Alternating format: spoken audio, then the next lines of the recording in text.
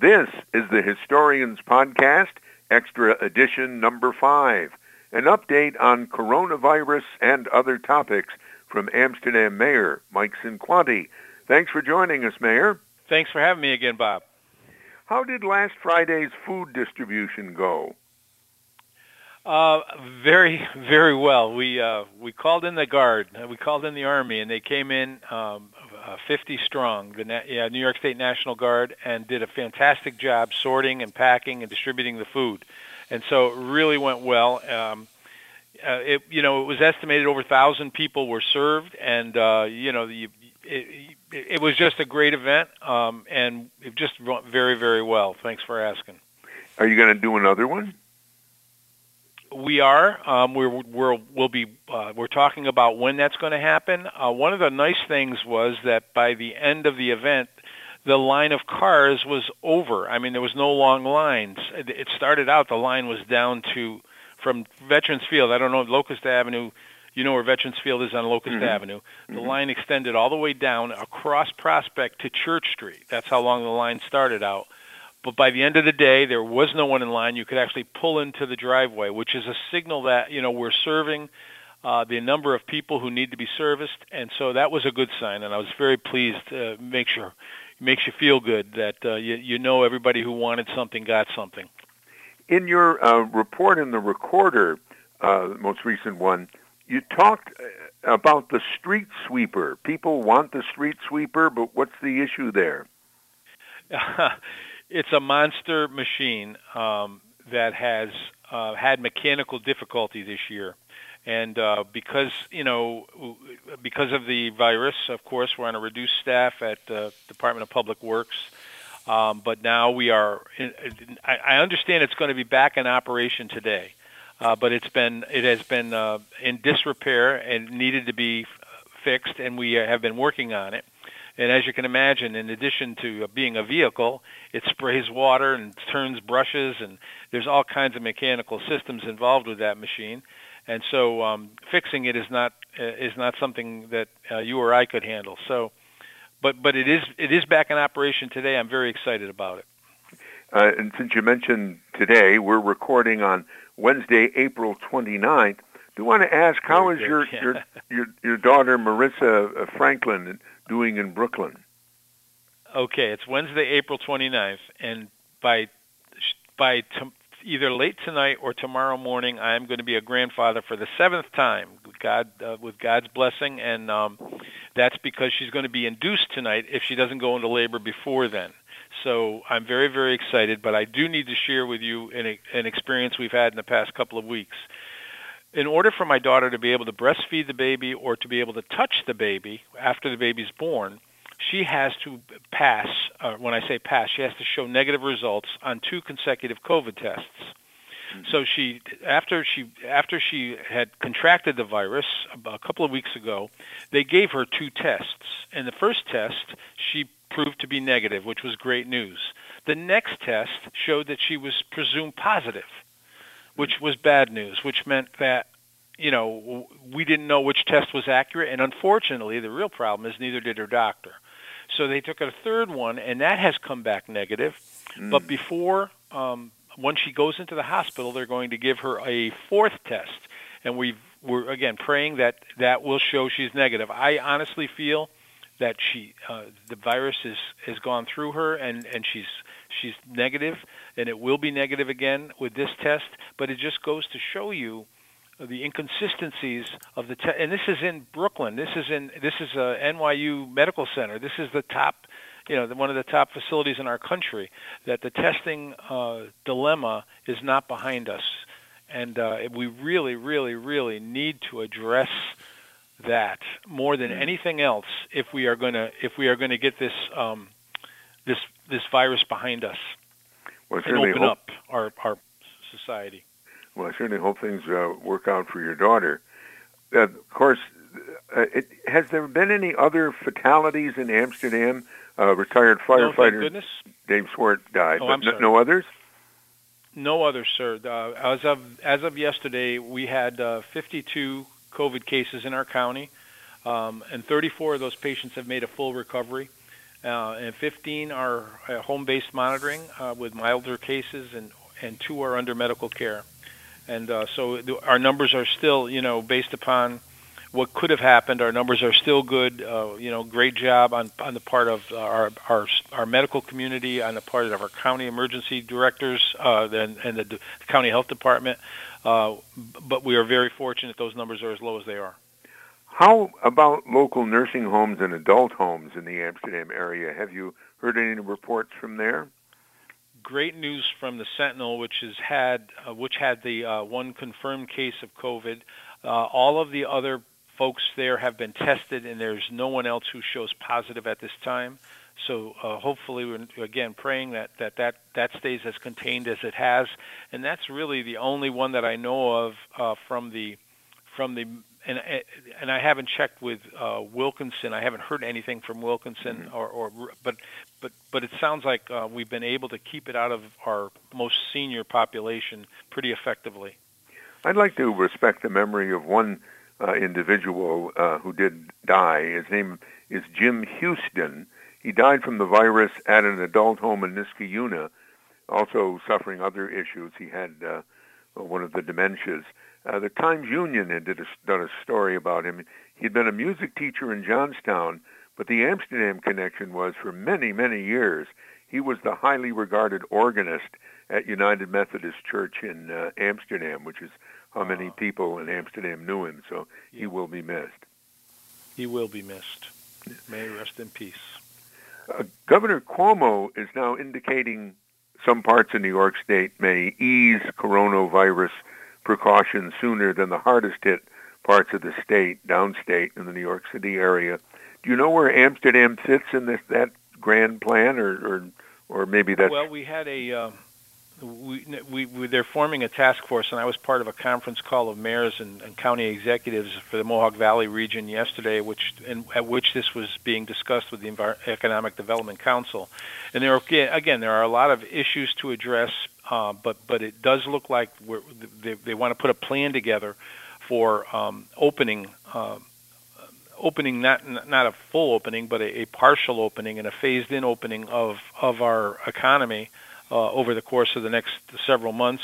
And so it was interesting to hear mayors from other cities talk about the issues they were facing. We're all in the same boat in the sense that, the testing has not been up to where it has to be to give communities the confidence they need to fully open.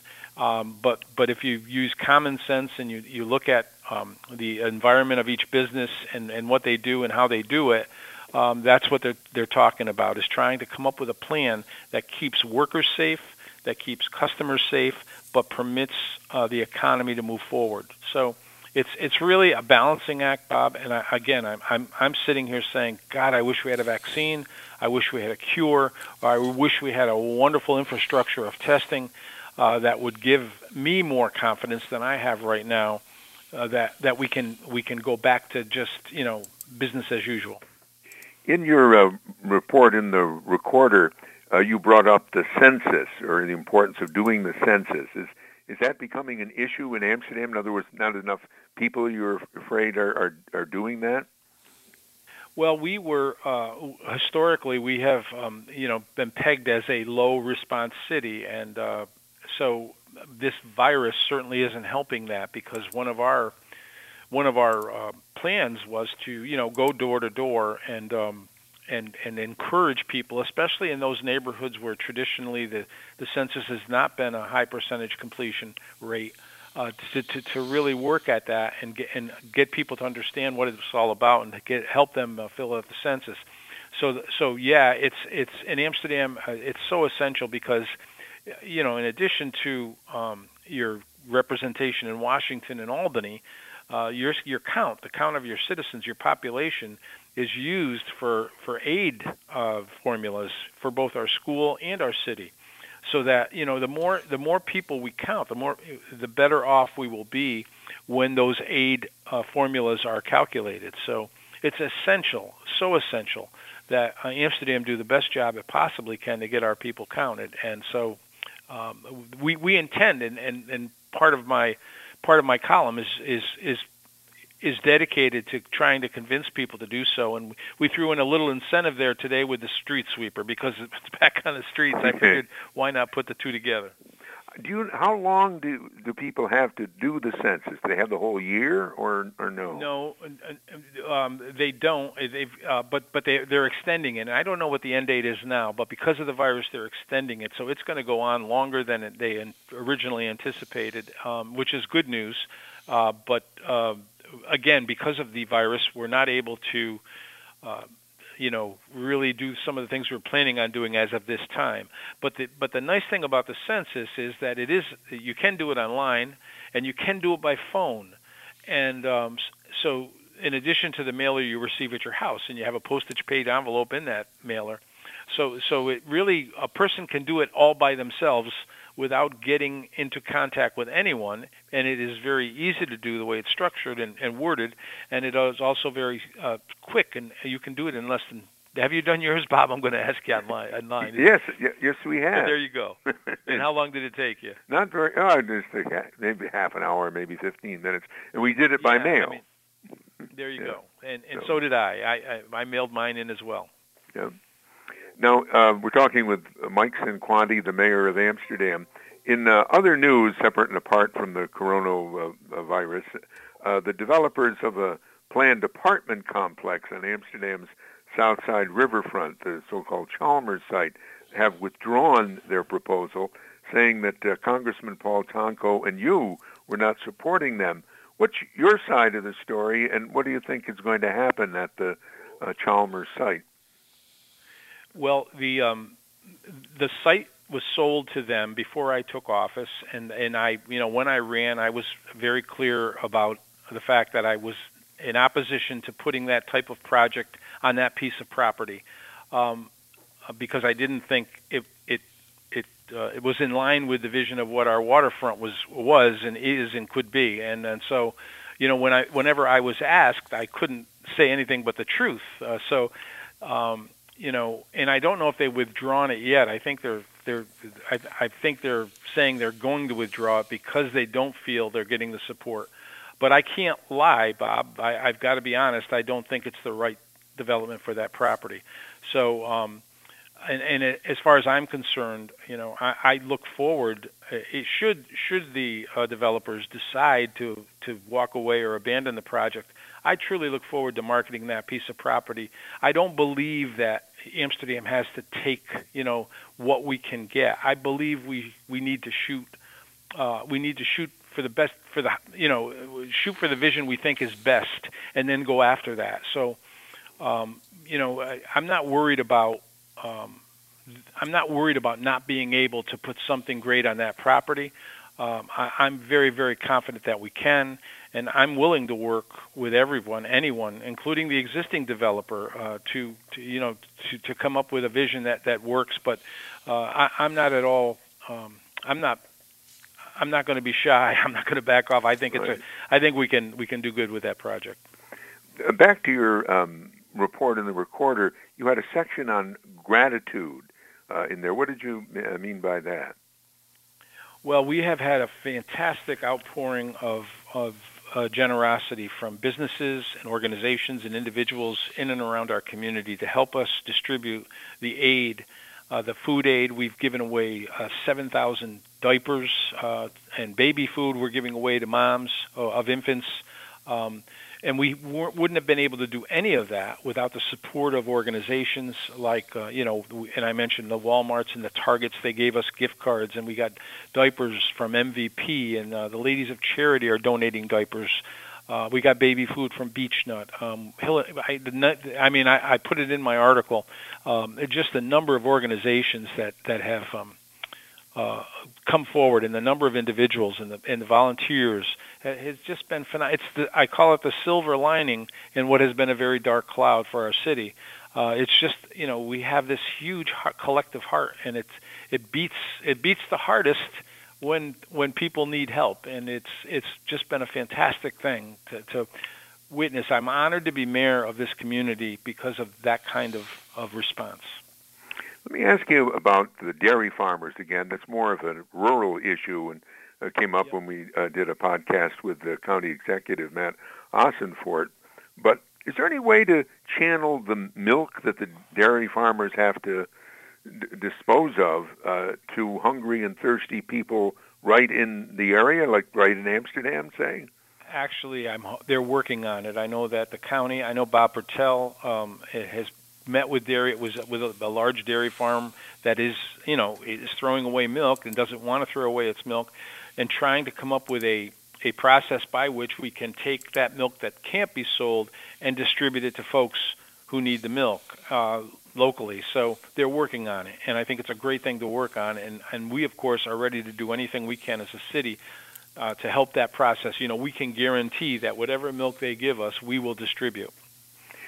Another issue from your report in the newspaper, Amsterdam's fight against blight, I gather from what you wrote, like so many things, is paused now? It's been paused, but it hasn't. It's been slowed down. We're never going to stop it. For as long as I'm in office, we're going to continue to move forward with the effort to eliminate blight and rejuvenate Amsterdam's neighborhoods. And we have put together, instead of doing it on a larger basis, we are focusing on doing it in a very small target area where we will put all of the things that we want to do citywide to the test in a one block area.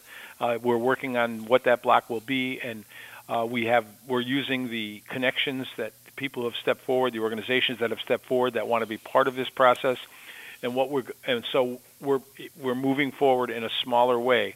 But what we do and how we do it will be able to, be our test case, and then we'll be able to expand it to other streets and other neighborhoods. So that's our model right now under this pandemic. We're not going to stop. We're just going to miniaturize it, do it, and then spread it. That's the best way of putting it. How's the golf course doing? It's now open again, right? It's going to be open on Saturday morning, and the biggest change. And again, the city of Amsterdam does not have the sort of medical, scientific, health support that the state of New York has, or Montgomery County for that matter. So we look to them for guidance.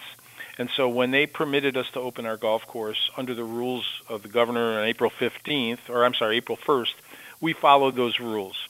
On April 15th, he said, okay, we're worried about these things, we're going to stop them.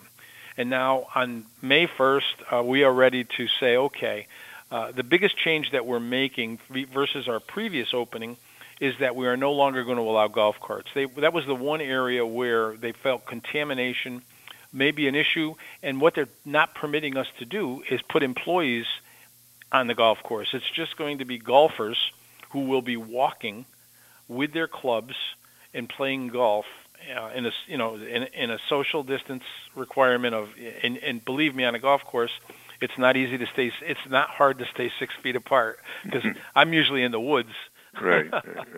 I'm 100 yards away from the next person, but literally, that's what we're going to do on Saturday. Open the course so that people can walk it with their clubs and play the course. And we have to take care of it, Bob. We have to mow the lawn. We have to mow the greens, and that's what we're doing. So there's no additional expense involved to opening it, and there's no additional. I don't think there's any danger of anyone contracting the virus should they follow the rules. It'll be a lot less safe. It'll be a million times safer golfing than it will be having to go buy groceries in the grocery store. Okay. It's one of those instances. It's one of those instances where you have to take each situation on a case by case basis and say, how can we do this? And I think the governor's done a good job with the model. Have there been any more virtual city meetings? I gather from today's Gazette that the Amsterdam the school board has named a new superintendent. Yes, I saw that, and I'm anxious to meet and talk with them. But we have had virtual meetings here in the city.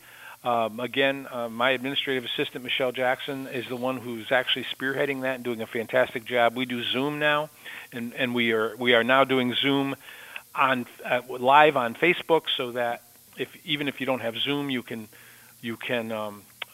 view the meeting. You can make comments at our meeting. We are really getting smarter. So another silver lining of this pandemic has been our ability to use technology to better communicate, with each other and with the public. And so I'm really excited. I'm really pleased with the direction we are going with that, because it will help us communicate more effectively in the future.